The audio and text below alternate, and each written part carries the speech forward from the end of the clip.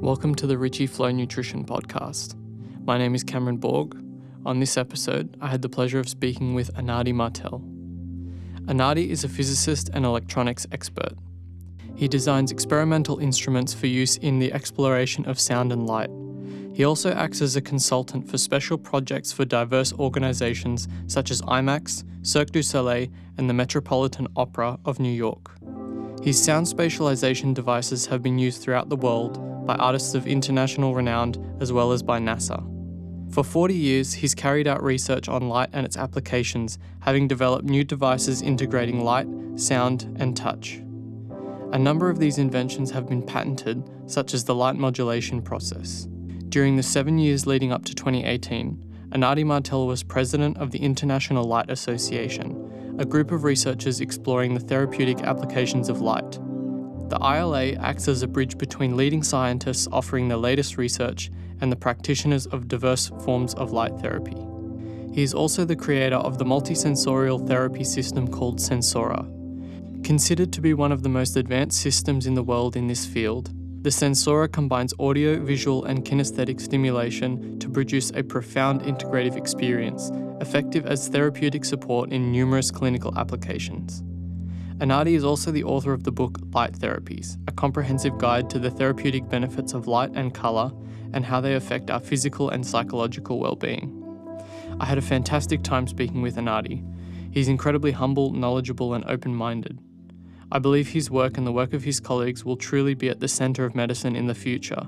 So with all that being said, I hope you enjoy the episode.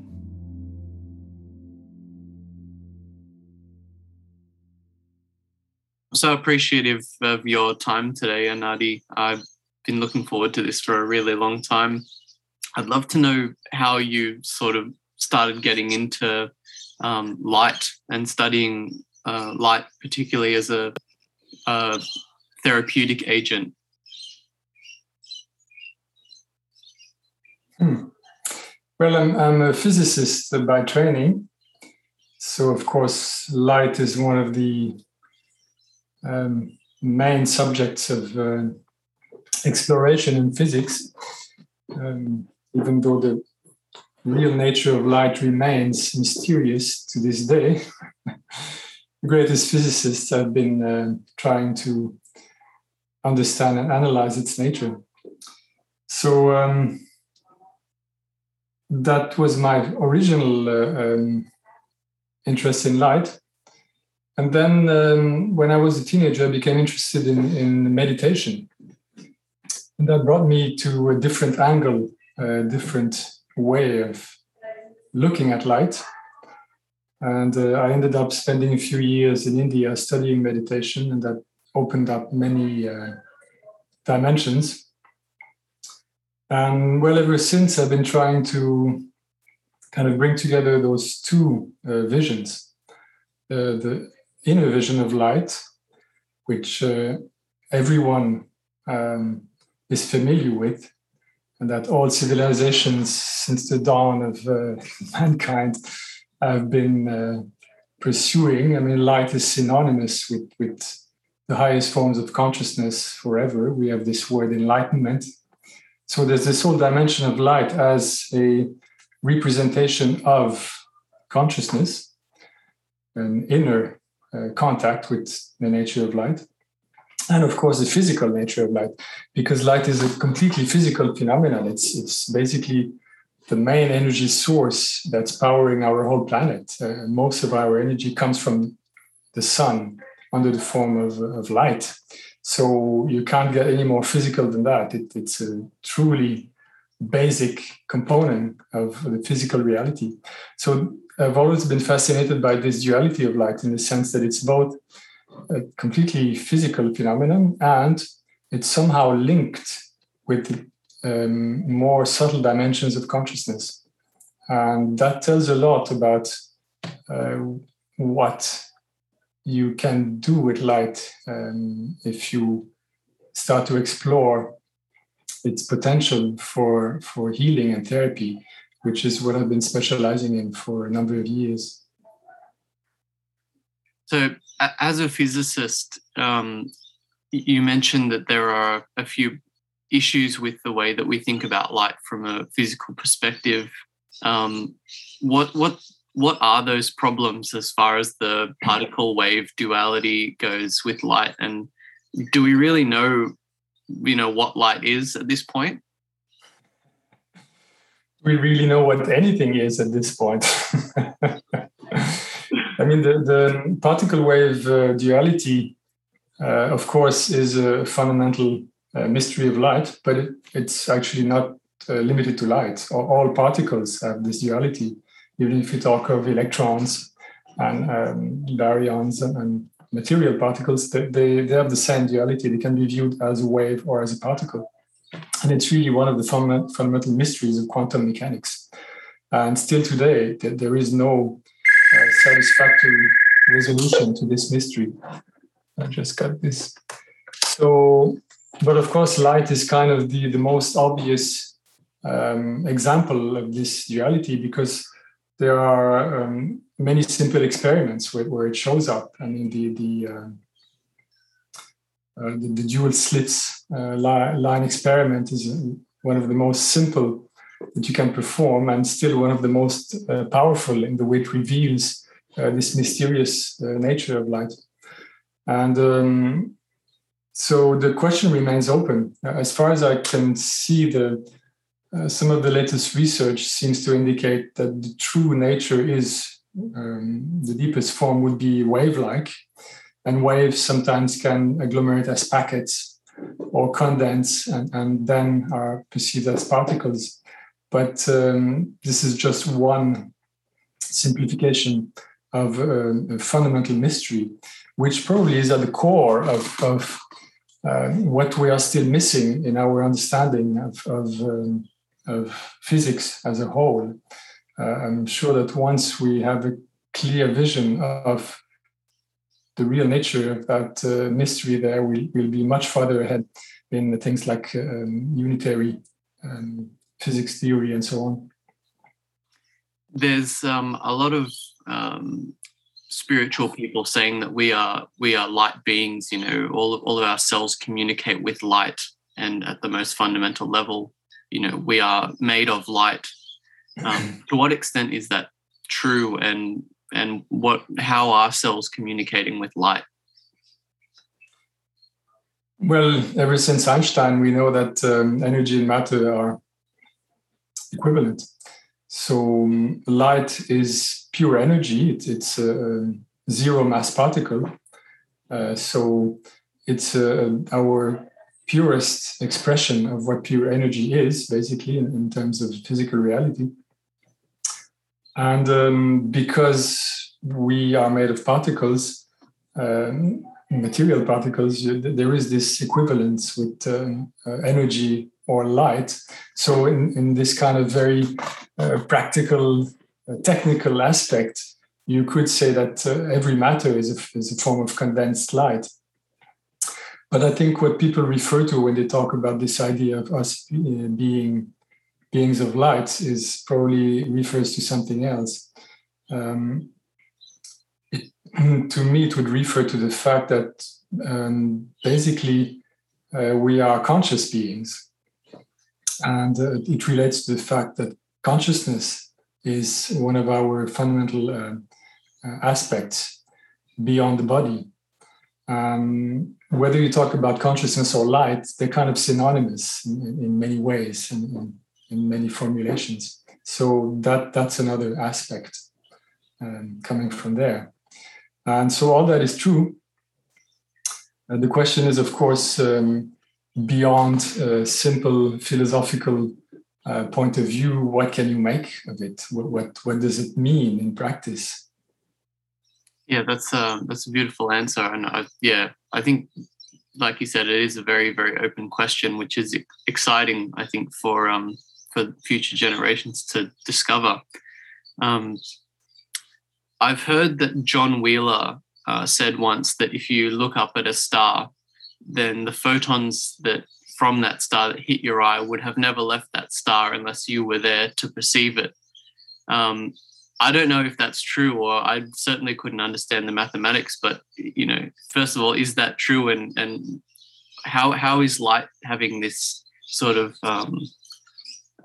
non temporal aspects to it.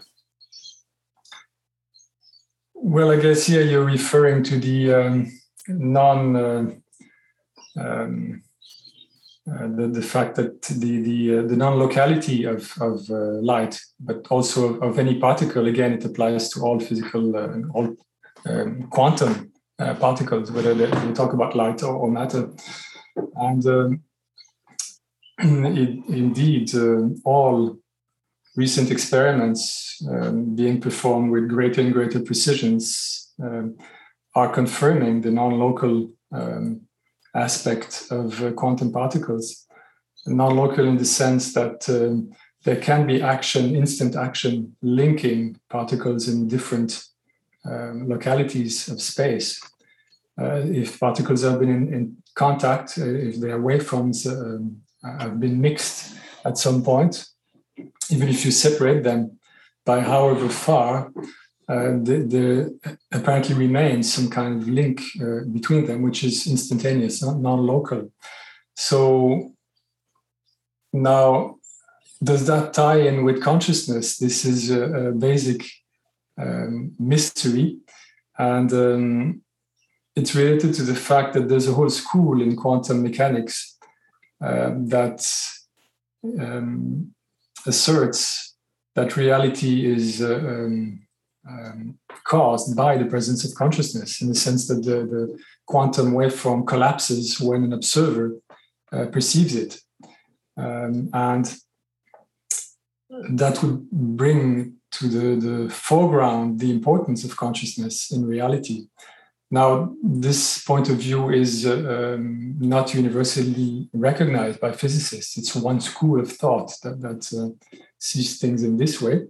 But it's good to remember that actually nobody knows. The question is not resolved to this date. It remains part of the deepest mysteries that physics is touching. And the same goes when we talk about consciousness. We kind of take for granted in our societies, our Western societies, which are really science-based and materialistic, based on a materialistic viewpoint, reductionist materialistic viewpoint. It's so much ingrained in our perception and our culture that we take it for granted that this is the way things are. We don't really question it. And this is why we have medicine, for example, is looking for intelligence and consciousness by analyzing the brain and neurons. From this point of view, it's clear that consciousness is a byproduct of the matter and the electrical fields within your brain. There's no question. This is the point of view that's the accepted scientific point of view. And if you start talking about anything else, such as that consciousness might exist separately from the brain, for example, you are very quickly relegated to some non-reliable actor.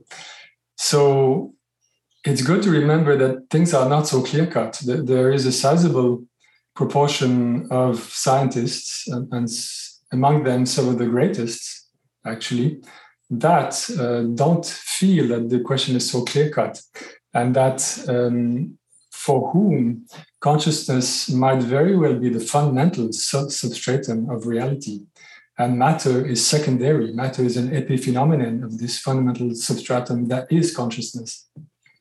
It's the reverse viewpoint from the materialistic viewpoint, where, of course, matter is fundamental and consciousness is a byproduct of matter.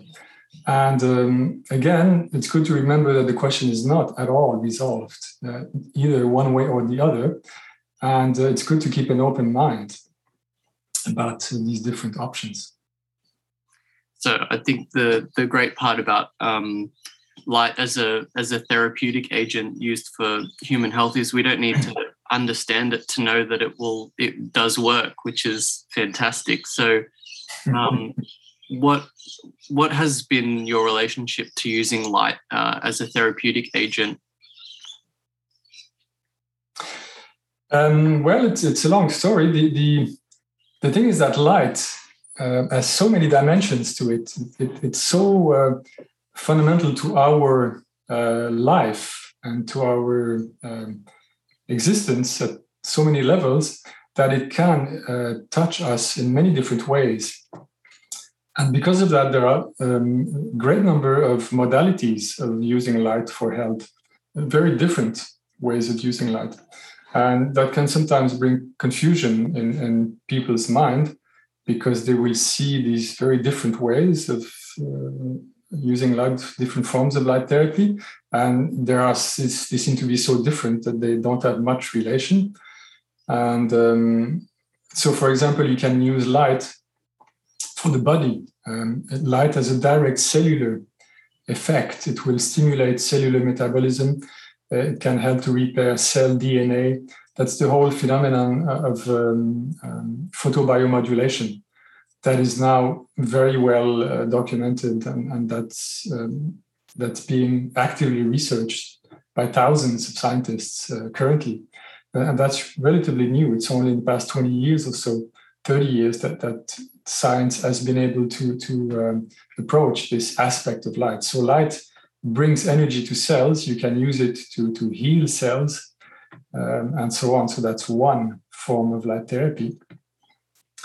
Then you have this whole other connection of light with consciousness, with cognition, with our visual perception.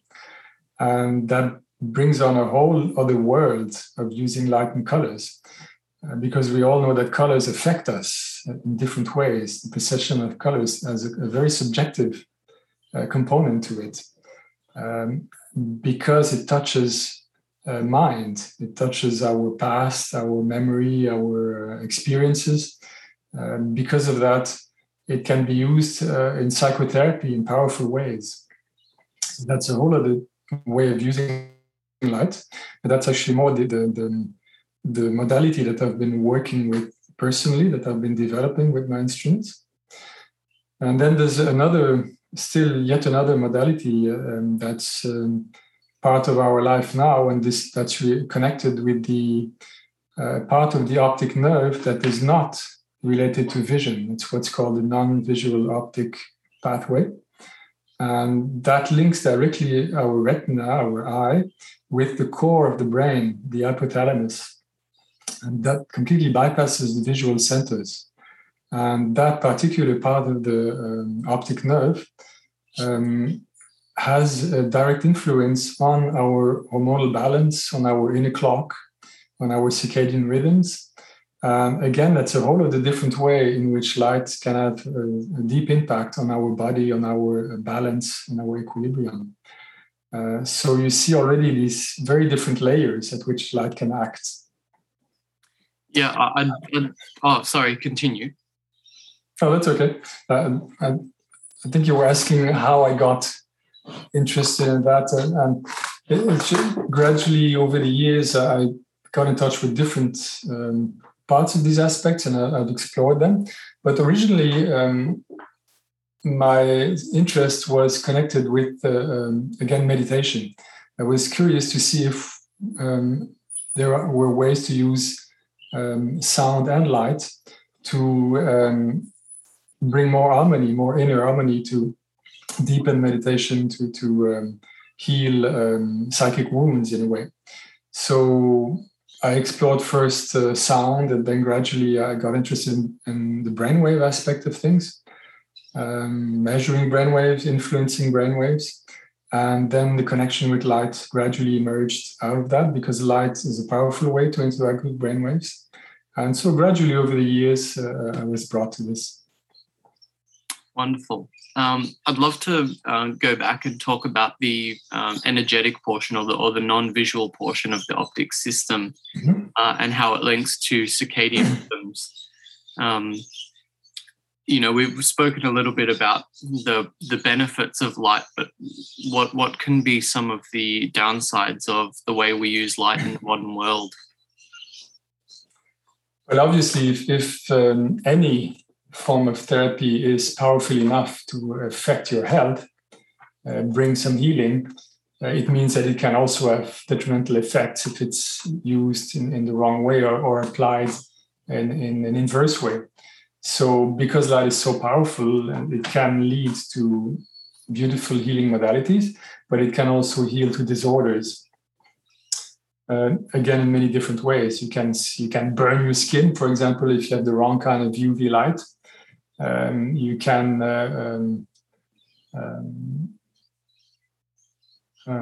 the whole circadian aspect of things has come to the forefront in the past 20 years or so. And now we understand much more clearly that it's a certain part of the spectrum is especially relevant when we talk of the hormonal balance influence, the suppression of melatonin and so on. And of course, it's the blue part of the spectrum that is significant there, because the cells that are connected in the retina to this non-visual optic pathway, the famous the IPRGCs, are sensitive to the blue part of the spectrum.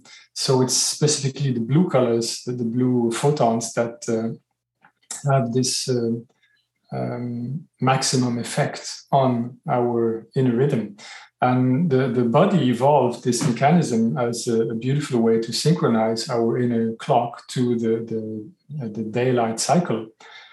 So this whole system is designed to perceive the bright midday light of the sun and use that as a signal to re-entrain our clocks, to tell our inner clock that this is midday, so you can organize all our inner rhythms according to that. And the problem naturally comes when we start to have a less natural lifestyle and we are not exposed to that bright midday light, as can easily be the case if we live indoors, or if we live in northern latitudes where the light diminishes in wintertime. What happens when you start to lose that regular daily reset, is that your rhythm can drift, and it can seem relatively minor. Of course, it can lead to sleep issues and stress and things like that. But if it goes on for years on end, it goes much deeper. It can bring much more serious disorders like diabetes, cancer now, and this type of trouble now are linked to a disturbed circadian rhythm. And so this has led to the whole light modality called bright light therapy. Of course, now everybody has heard of these bright lights that you can use in the morning to re-entrain your rhythm. And actually to such an extent that in people's mind, this is synonymous with light therapy. When somebody talks about light therapy, people automatically associate it with this bright light modality. Whereas actually it's just one of the numerous forms of light therapies. Many forms of light therapies don't act through this non-visual pathway, which requires intense light, and use much lower levels of light, different colors than blue, to work. So again, it's important not to mix the terminology. When we talk of light therapy, it's a generic term. It should mean all different modalities of using light. And the one that is specifically linked to the non-visual optic pathway should be called bright light therapy. Yeah, well, it's a very, very robust literature at the moment with the effects of modern lighting, particularly at night. It's quite difficult to avoid in the modern world, and all of our modern light bulbs are extremely highly blue lit. Is there anything we can do to sort of offset the effects of that blue at night? You know, I've got, red globes and red glasses. Are those things that people can do to protect themselves? Sure. It's really a matter of education, getting to understand a little better the issue. And actually, it's a relatively new issue. It's never been important until the last few years, I would say less than 5 years. because of a very simple fact, because we are now in the midst of a technology change in our lighting. We're just moving from incandescent lights, which have been used for over a century since Edison's time, and we are shifting now to LED lights. And the LED lights bring to the fore these questions, because for the first time, they can generate spectrums of light emission that are very different from the natural spectrum of light. It's a happy coincidence that the incandescent light that we've been using for the past century are thermal sources. It's a hot filament glowing, and it's a very similar physical phenomenon to sunlight. The sun is also a hot globe of gas at the corona at the surface, about 5,000 K. And it generates light with this broad continuous spectrum. And if you look at the incandescent light, it's exactly the same black body wide spectrum. It's just shifted a bit because the temperature is more towards 3,000 K than 5,000 as the sun, but basically its nature is similar. So we've been using this artificial light that has a very similar spectrum to natural light. And therefore, there's been no problems because we've just been nicely fitting into the natural sensitivity of our organisms. And so we've kind of gotten used to the idea that artificial light is fine. It's not an issue. And suddenly, now that LEDs are come in the game, we kind of take them for granted and don't really look more closely.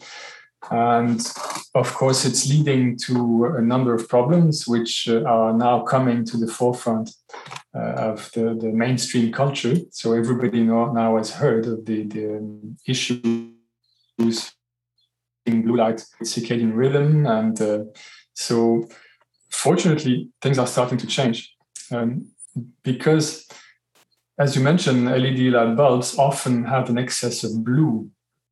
But there is no necessity for this. Technologically, you can very well make LED light bulbs which don't have this excess of blue. It's just a matter of where you put the emphasis. Originally, when this started, people put the emphasis on energy saving. It was the whole reason for being for these LED light bulbs, because they consume a lot less energy. And economics, they have to be cheap. So engineers have been looking for the maximally energetically effective spectrums. And it so happens that those are the ones that have a lot of blue. And the focus has been there in the beginning. And now that we are becoming aware of the risks associated with that, the culture is changing and it's gradually seeping down to manufacturers. And now you can very well choose the temperature of the light bulbs that you buy in the hardware stores. And one very basic thing to do is to use only lower color temperature bulbs in the home, like below 3,000 K, like 2,700 K, something like that. What's called soft light or warm white and so on. And if you do that, already you will cut a lot of the problems, because we use, of course, these light bulbs are used mostly at night. And this is when an excess of blue will start to disrupt your circadian rhythm. It also goes the other way. Some people are trying to use more bluish white, cool white with higher temperature in the daytime, so that it's more aligned to daylight, and it helps to keep you awake, stimulate you, and so on. So this is an interesting aspect. It's what's called human-centric lighting, where you can vary the color temperature of your lighting depending on the time of day. And hopefully this will eventually become standard. It will become the normal thing to do. But in the meantime, the very simple basic thing is to only use lower color temperature light bulbs in your home.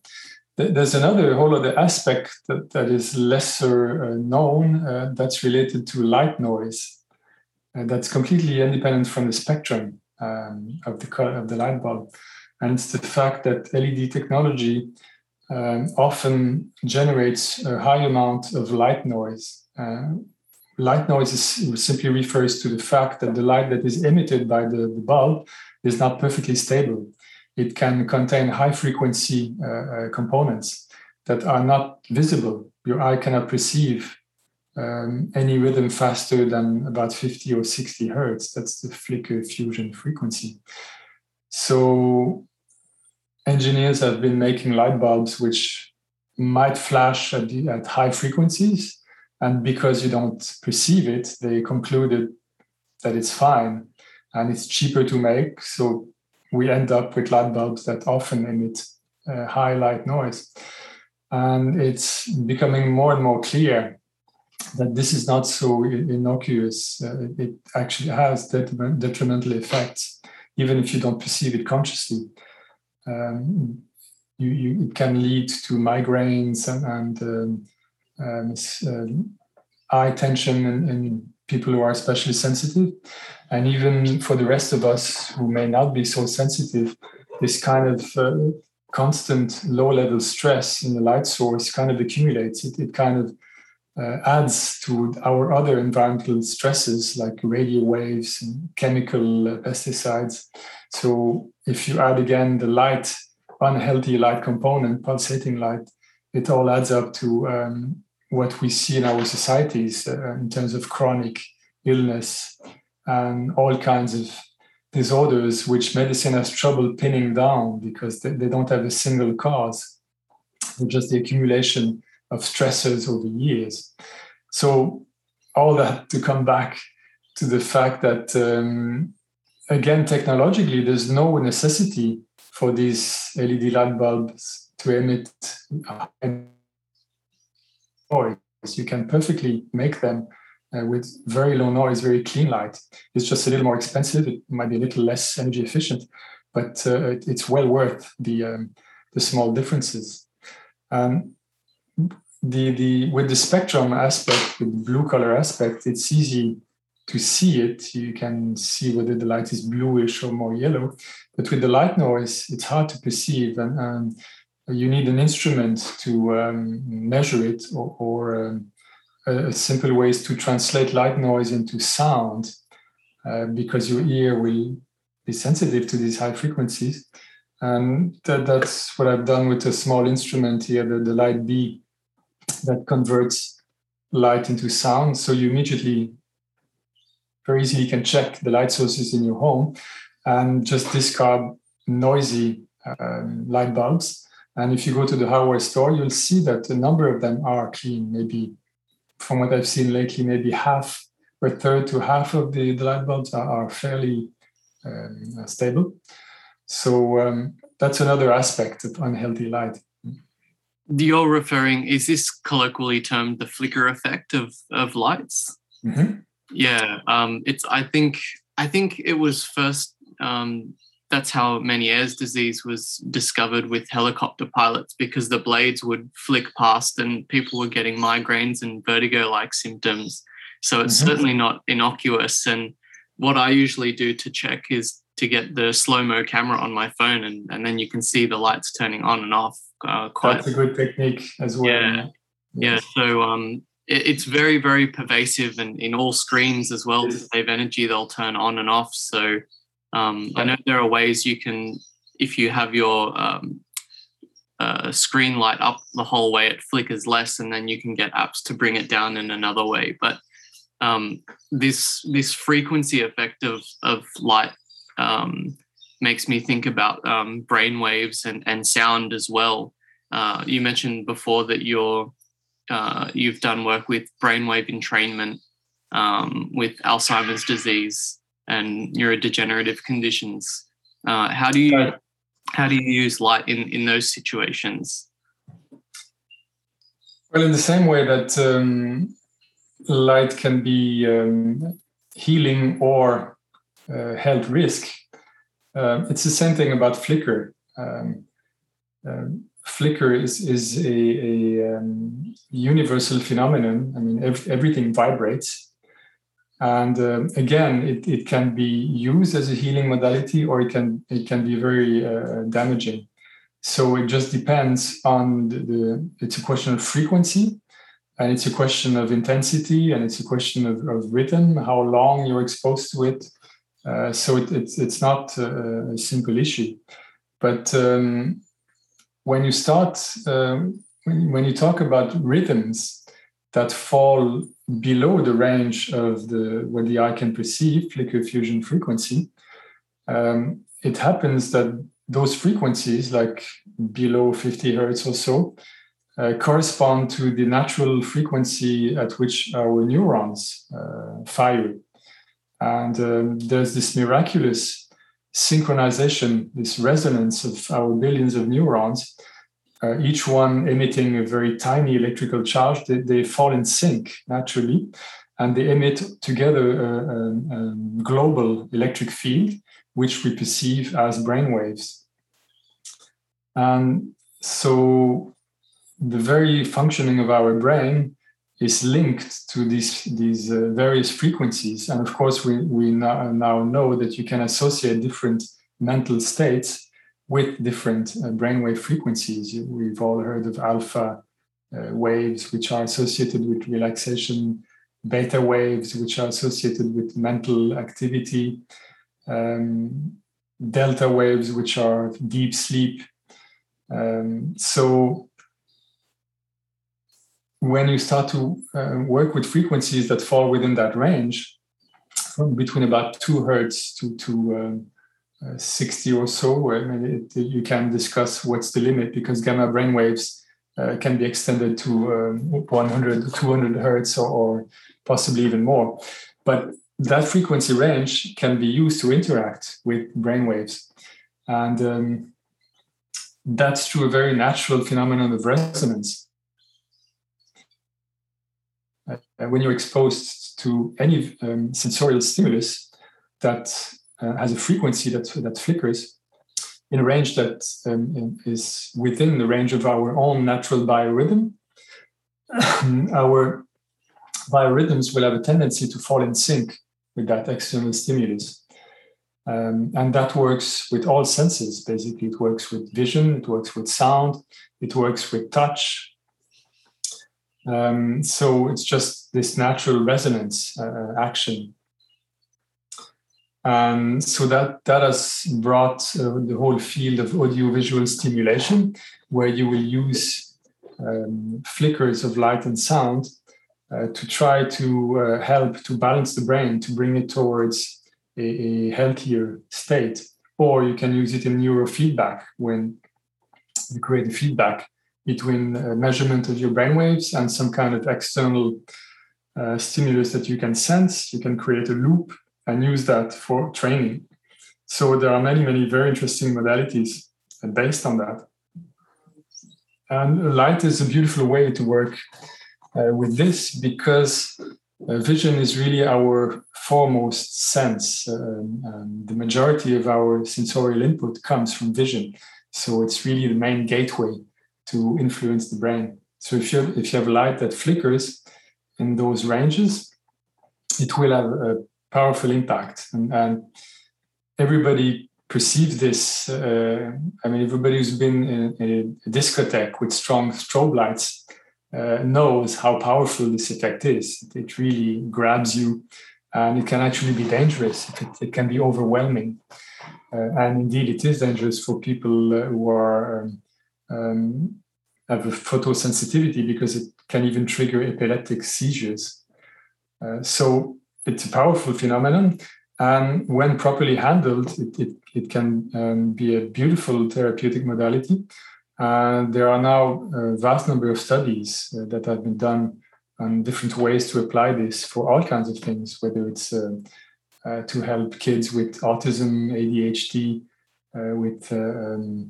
to help with addictions, to help with Parkinson's. There are so many uses of this brainwave audiovisual stimulation modality. Yeah, you I believe you developed a system called Sensora, which employs sound and light and color therapy as well. This is something that I've been extremely interested in recently, which is the effect of color on our psychological well-being. Um, is it kind of like music where people will respond differently to different colors? There's no um, there's no one size fits all, like red does this, blue does this. So how do you understand how to use color in a setting like that? I wish it was so clear cut and easy. Actually, when I started this work, it was my assumption that this would have been worked out long ago. The effects of each color would be precisely known and reproducible. And unfortunately, it turns out not to be the case. And again, because light is such a multidimensional phenomenon, it acts on us at all levels: the body, the mind, the brain. It's not surprising that different colors have different effects on these different layers of our being and our organism. So there's no reason why the same colors should have the same effects on the body, for example, as they will have on the mind and the brain. It's perfectly obvious when you think about it that colors could have different effects depending on where you apply them. And so it's the case indeed when you start to work with colors, because again, just in terms of effects on the brain, there are numerous different brain centers, each with their own different sensitivity.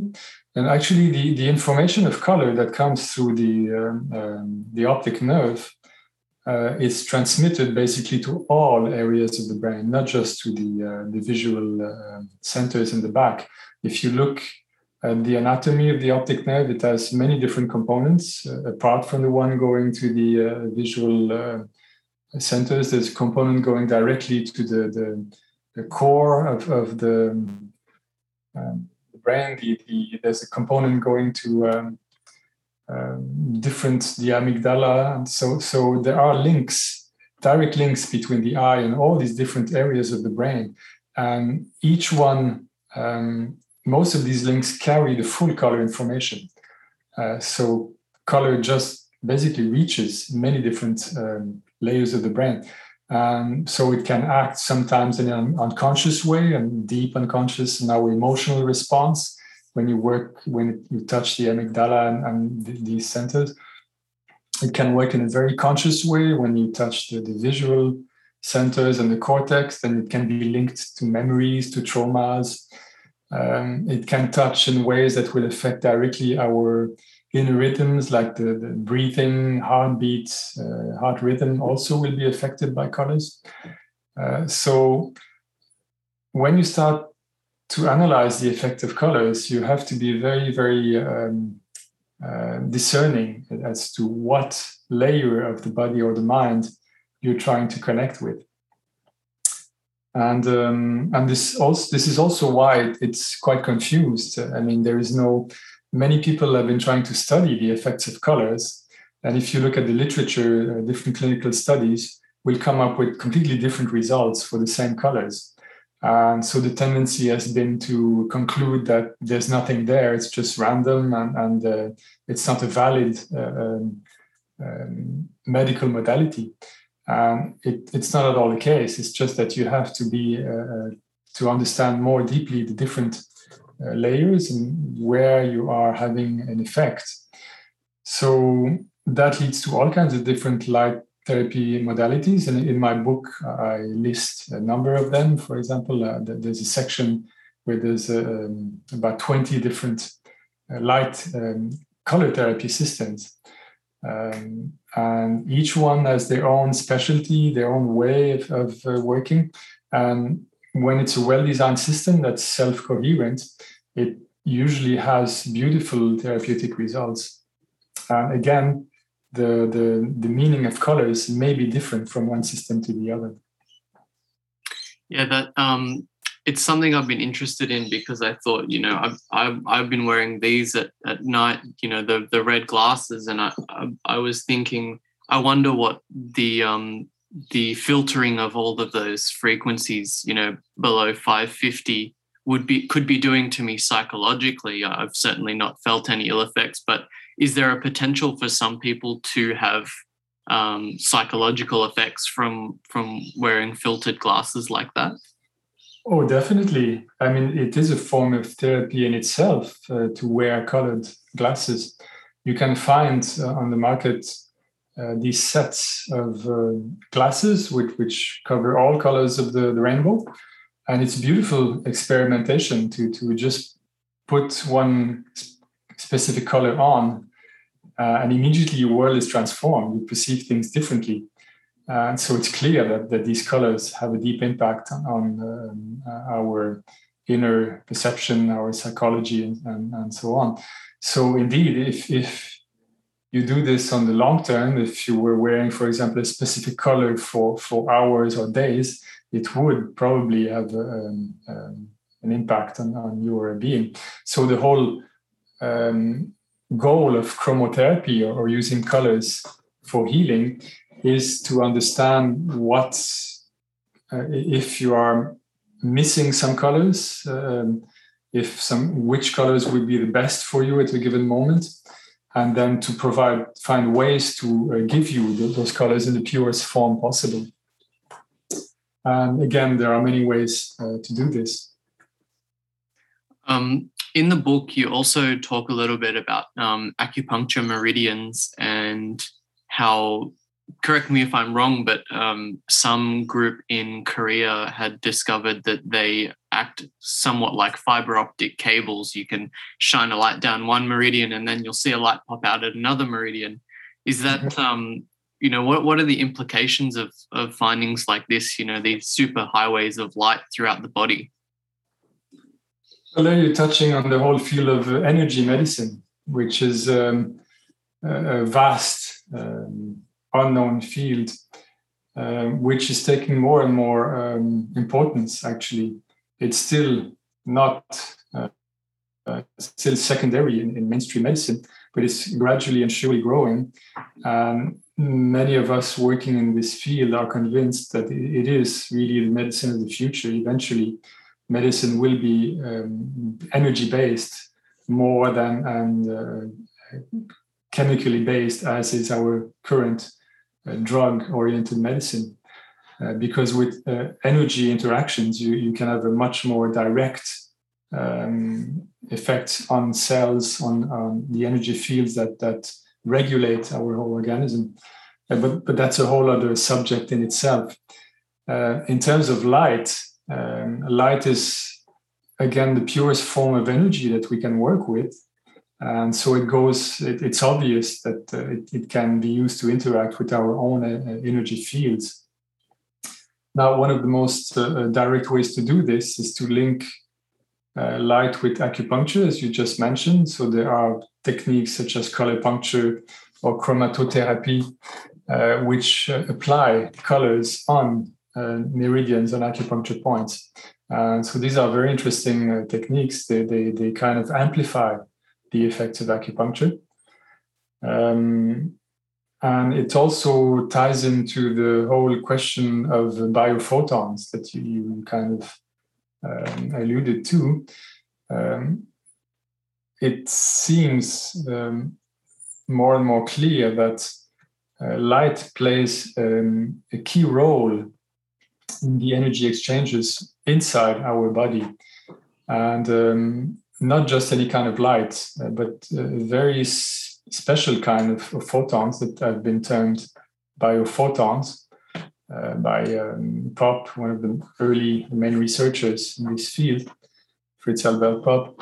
And these biophotons are generated by each of our cells. They are regularly emitted and absorbed. And you can measure them, you can detect them if you have extremely sensitive instruments. You can analyze them, see what spectrum they have, what's their rhythm. So there's a whole field of exploring the nature of this light that's literally being emitted by our body. That is still in its infancy, but again, we can assume that it'll be part of the medicine of the future. because these photons seem to be telling a lot by their nature, by their not only the spectrum but also their coherence level. They seem to carry information not only about the body but also about consciousness itself, which is where it becomes very interesting, very fascinating, actually. So that again, that's a whole other subject. Biophotons are very, very faint. It's invisible to the naked eye. We're talking about only a few photons being emitted per second per square centimeters. So it's completely beyond the threshold of our visual perception. You need very, very sensitive photomultipliers to detect them. But there are now such sensors where you can image the biophotons, and it's really a fascinating field. And so it points to the way where light is not just a vector for energy. For example, with photobiomodulation, light is really used as a raw energy source to bring energy to your cells. With biophotons, it indicates that light also can be a vector for information. It can really trigger deep order within our cells in ways that are not yet well understood. So it really opens the gate to a way of healing with light where it won't be only color or energy, the amount of light, but also its quality. It may be the rhythm at which it's delivered, or the polarization at which it's delivered. There are so many different aspects to light that can be influenced. Again, that's part of the medicine of the future. Yeah, it's something that I think is going to really be, maybe to the later part of my life, be used as a therapeutic agent, and I don't know if we really understand the implications of these ultra weak photon emissions from humans, but I learned from this from Roland Van Wyck's book that you mentioned in your book. How Fritz Albert Popp used onion sprouts to determine that they were emitting photons of some sort. Does this have, implications in, the way that humans interact? We're shooting, I believe it's UVC, the spectrum of these photon emissions. Correct me if I'm wrong on that. But might be a reason why people have a tendency to like holding hands and kissing and being close to each other to sort of get those biophotons the same way that these onion plants were using them to sprout. Mm-hmm. Well, just to start with it, biophotons are not restricted to UV. They really cover the whole spectrum of visible light as well. But that had originally been, that was the source, actually, the discovery of biophotons started with this measurement early in the 20th century of these onion roots, because of course photomultipliers didn't exist back then, so it was an indirect way to measure its effect. Yes, of course, you could assume that this exchange of biophotons will happen between people, and naturally it's part of the non-verbal communication that we all know exists. Yeah, that's a beautiful idea. I hope it continues to be researched as well, because I want to know more about it. I know on the back of your book there's a little paragraph from Gerald Pollack.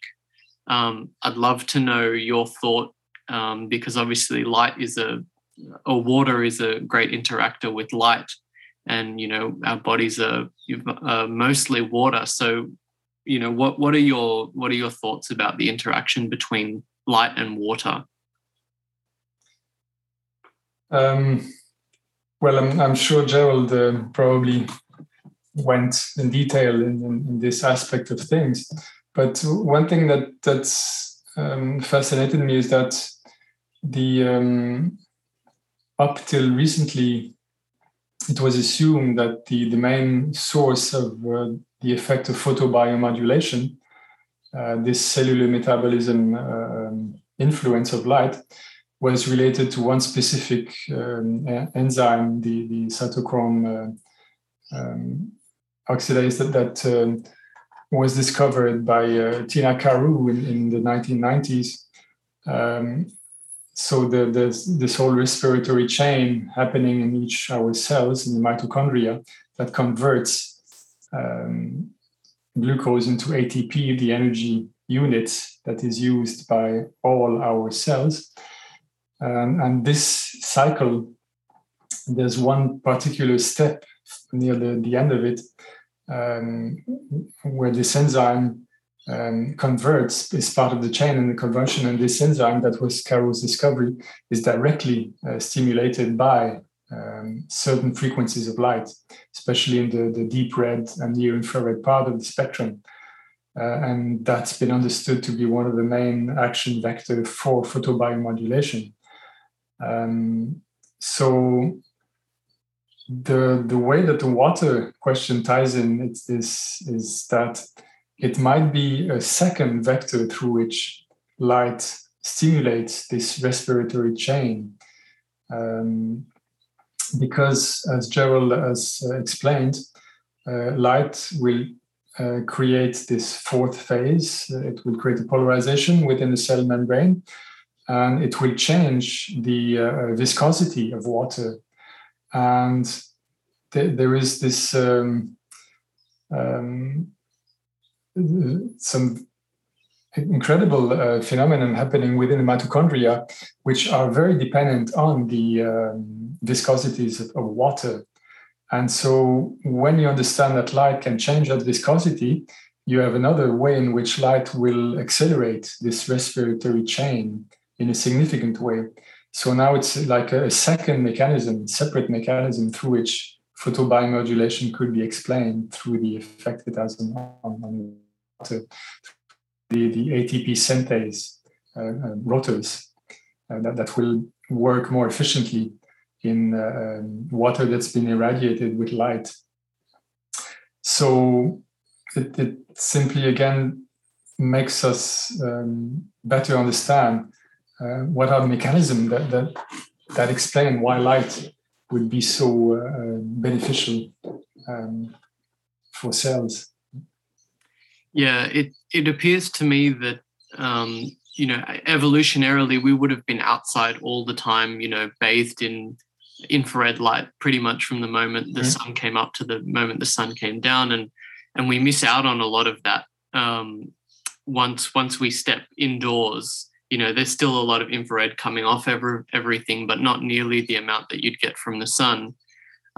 So do you use infrared lights in your house to supplement, the light that you may be missing out on? I certainly do. Yeah. Yes. Sure. You can use, of course, photobiomodulation devices. There are many available on the web. But one of the things that I do also is use halogen lighting as much as I can, because naturally incandescent and halogen lights have a large proportion of the energy emitted as near infrared. That's exactly why they've been replaced by LEDs. The whole goal was to cut their energy wastage. And for engineers, this infrared part of the spectrum emitted by these light bulbs is wastage. They couldn't see any function to it. So again, it's a matter of not properly understanding the biology of our interaction with light, because this infrared and near infrared is actually essential to our health. And so by removing it from light bulbs, now we are indirectly creating other health issues. So personally, I consider that, yes, perhaps it will take a bit more energy to light up my halogen lights, but as long as they are available, I will prefer them. In fact, in a northern country like Canada, where I live, most of the year we have to heat the house. So this so-called wastage isn't really wasted. It just contributes to the heat in the house. So again, it's a matter of balance. I feel the slight gain that you would get in terms of energetically, is it worth the impact on health and all the health issues that it causes, all the way to our health systems, hospitals, which will be this lack of infrared will have all kinds of detrimental effects. Yeah, absolutely. I worry about the hospitals a lot because they're probably the worst places for lighting as far as you can go. So that's a real problem. I've never had a satisfying answer for this question. Maybe you can help me out. What's the difference between infrared light and heat?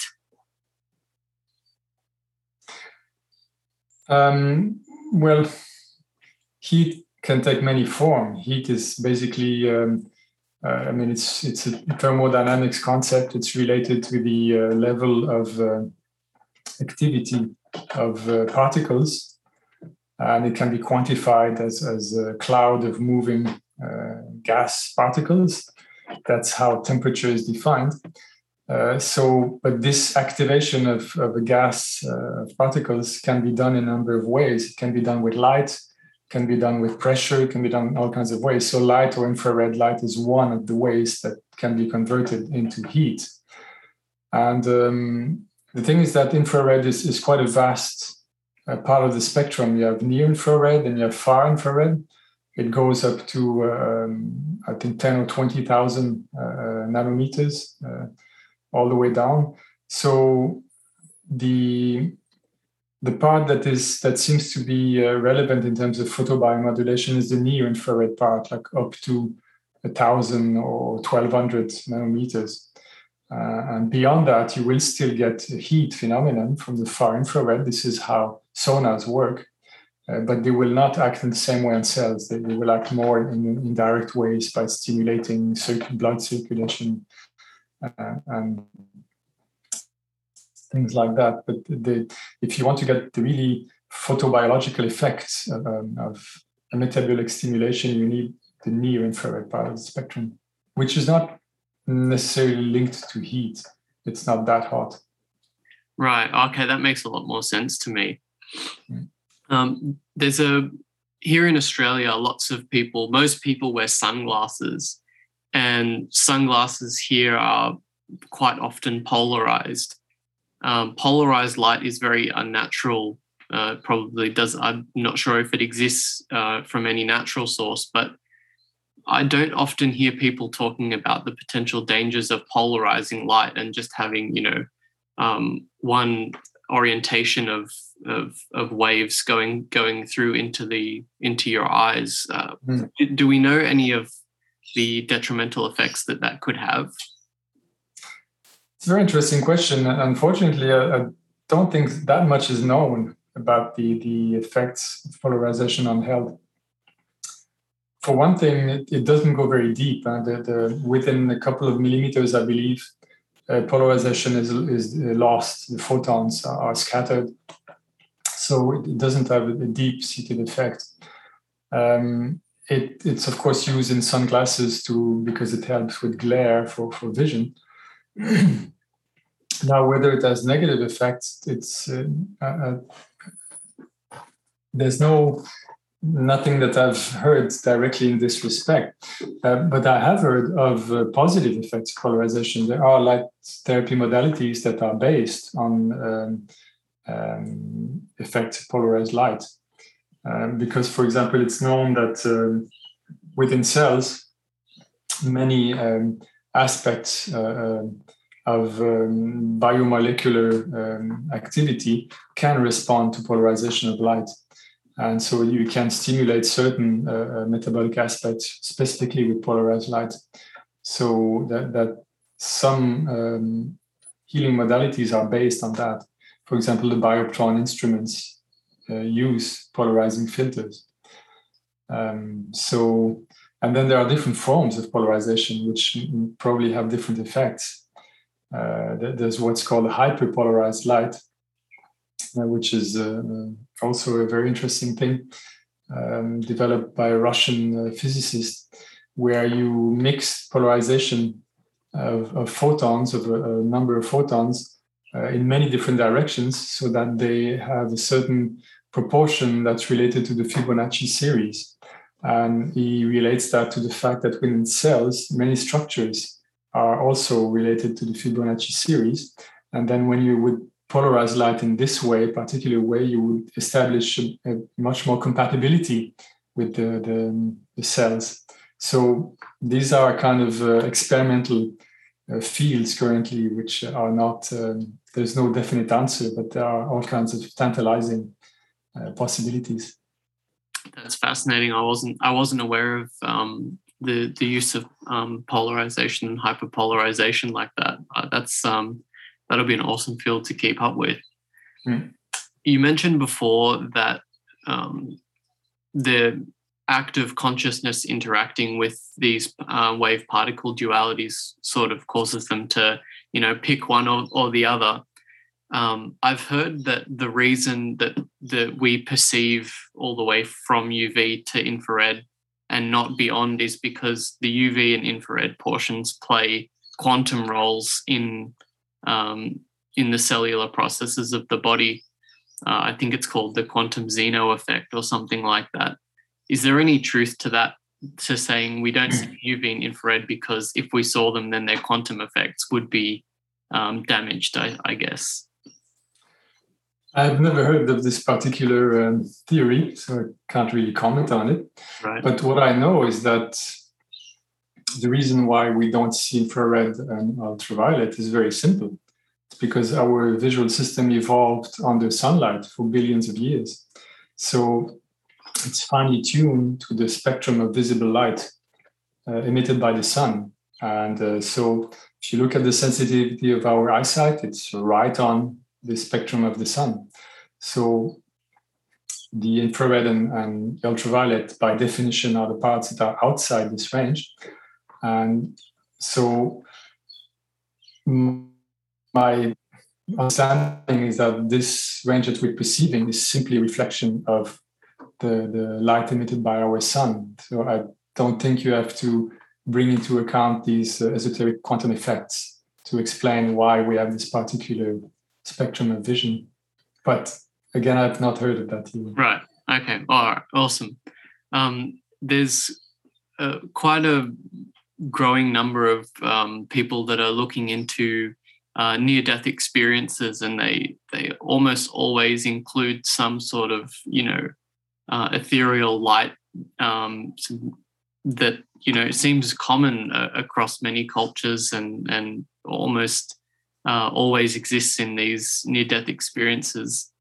What do you think the nature of the light in these near-death experiences, or even sort of out-of-body, maybe psychedelic experiences as well? Why does light play such a large role there? I wish I knew, Cameron. It's a very deep question. It's a question I've been pondering for years. And I don't think there's any simple answer. It's again related to this innate connection that we have between light and the highest forms of consciousness. Why would that be? Is it purely sensorial, just because we associate seeing with having a clearer understanding of our surroundings? That's one possible explanation. Does it have a deeper meaning in the sense that photons it might be more closer to consciousness than the rest of our reality in the relativistic sense? I mean, we know since restricted relativity that if you move at the speed of light, time stops and space is compressed to nothing. So photons, of course, live in that reality. For light, in a way, time doesn't exist, space doesn't exist. So you can make that link between consciousness, because we also associate consciousness with absence of space and time. It's beyond space and time. If you go deeper meditation states, you perceive that aspect of consciousness that is beyond space and time. So is there a link there with the very nature of light and the nature of consciousness? That's another way of looking at this. But whatever it may be, to me, it can be used in a very practical and beautiful way. And that's what I do in the Sensora. I try to reproduce light fields that establish a connection with that higher aspect of light, in the sense that it connects us with deeper layers within us, deeper layers of consciousness. In my feeling, this way of working with light is maybe the deepest and most powerful way of healing, is through that aspect of the nature of light. And in the Sensora, that's what I've been striving to achieve. It's you can view it in a way as a kind of bridge between an astral world, the world that we see in our dreams, that's in a way beyond physical reality, but bring it to the physical world where you can use it in practice in a reproducible way, and use it with people to help them to connect with this other reality, where they can really get in touch with a wider space within themselves where healing happens naturally. So it's a bit in a nutshell the intent behind this technology there. Now, in order to achieve that, to create these light fields, there's a number of properties that you want to look for. First, you want to use very pure colors, because these are the colors that touch us most deeply, both in psychological terms and in biological terms. The pure light sources, meaning the most monochromatic it is, the more impact it has. That's well established. Then you will want to use light which may interact also with brainwaves, so which has subtle pulsations embedded within it. You may want to use light which fluctuates gently, so that it's more organic, more natural. If you use a fixed color, you kind of restrict the field of consciousness, whereas if you have an open, moving field, then it again brings up different things. So there are many different aspects in the way you will create specific light patterns to work in that direction. So that's what I've been doing with the Sensora. I use arrays of low frequency oscillators, up to 60 of them in the current version that I work with. So we have all these oscillators that are working together in resonant ways, and that create these beautiful flowing light patterns that have specific frequencies embedded in them. And so depending on what you're trying to achieve in therapeutic terms, you will work with particular parts of the spectrum, both in terms of color and in terms of low frequency resonances that are part of the field. That's amazing. The more I read about Sensora, the more I really wanted to have a go and see what it was all about. Are there ways we can, sort of mimic the effects of the Sensora at home? Like, are there any systems that people could get, or anything that we could try to sort of use light therapeutically and see how we go with it? Well, the Sensora is kind of designed for a professional therapist, so it's a large, expensive installation. But exactly for the purpose that you just described, I boiled down the technology to a smaller object that you can put in your home. It's the sensosphere that you see in the back there. The light, of course, doesn't come much through the video camera here, but it's designed to emit a smaller version of light patterns that I've evolved for Sensora. So it's a kind of beautiful harmonizing object that you can have in your home. So that's one possibility. I'm actually working on a even smaller version here that you can hold in your hand. That's called Sensor Light. And again, that has an array of low frequency oscillators, creating gentle pulsations. And the Sensorlight is nearly ready. It's still at the prototype stage, but within a few months it'll be available. Wow, I must admit, I've been mesmerized by that this whole time. The Sensora, is it an audio-visual experience? So there's music as well, is that correct? Yes. In the beginning, I was experimenting with sound together with my therapist colleague, Ma Premo.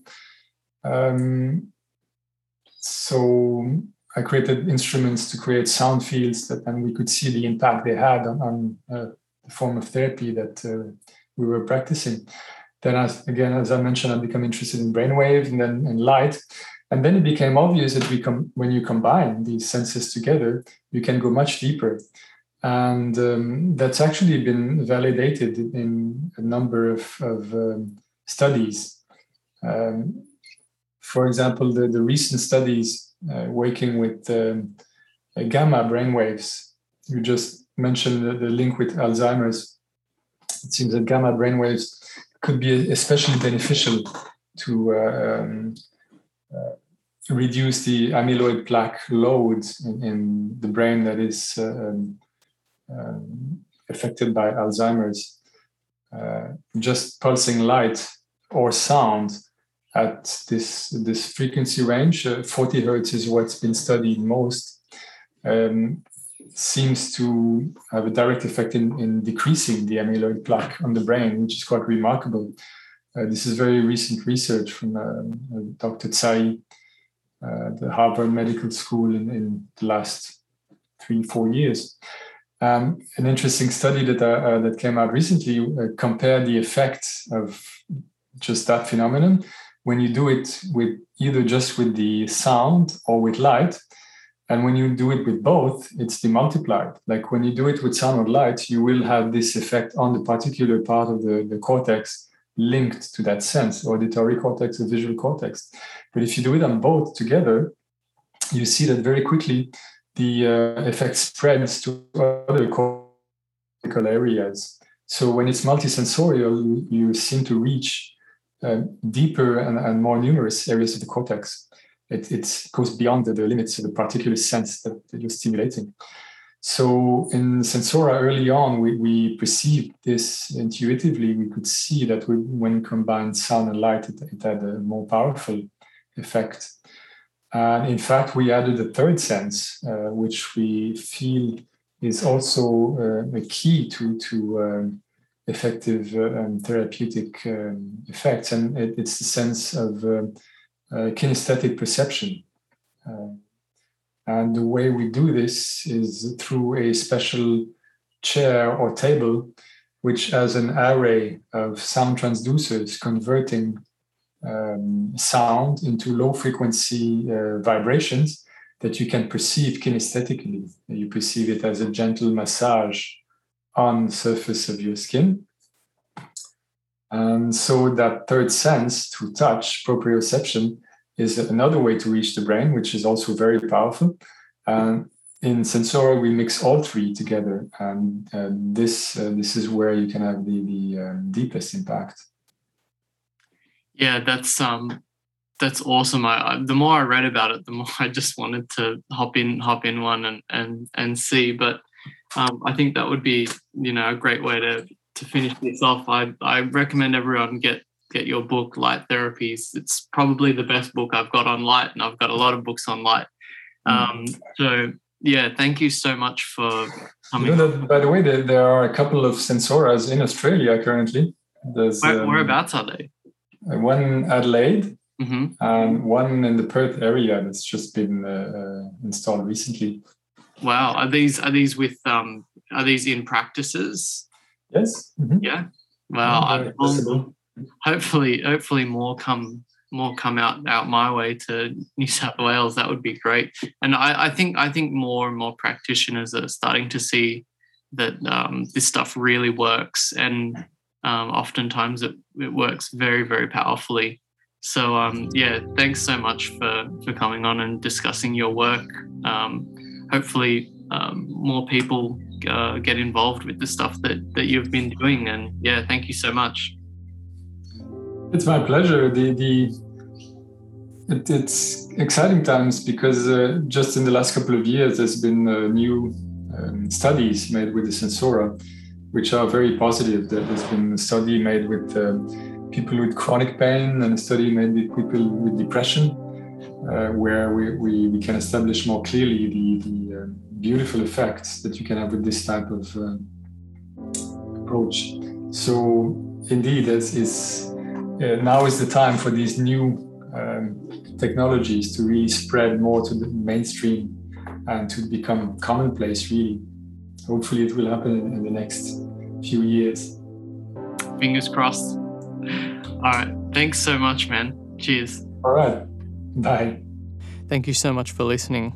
I really hope this episode was enjoyable and insightful. Please keep up to date with the podcast. I've got a bunch of guests lined up for the next few months, so make sure you're following me on social media using @RichieFlow Nutrition so you don't miss an episode. Thanks again, everyone. Take care.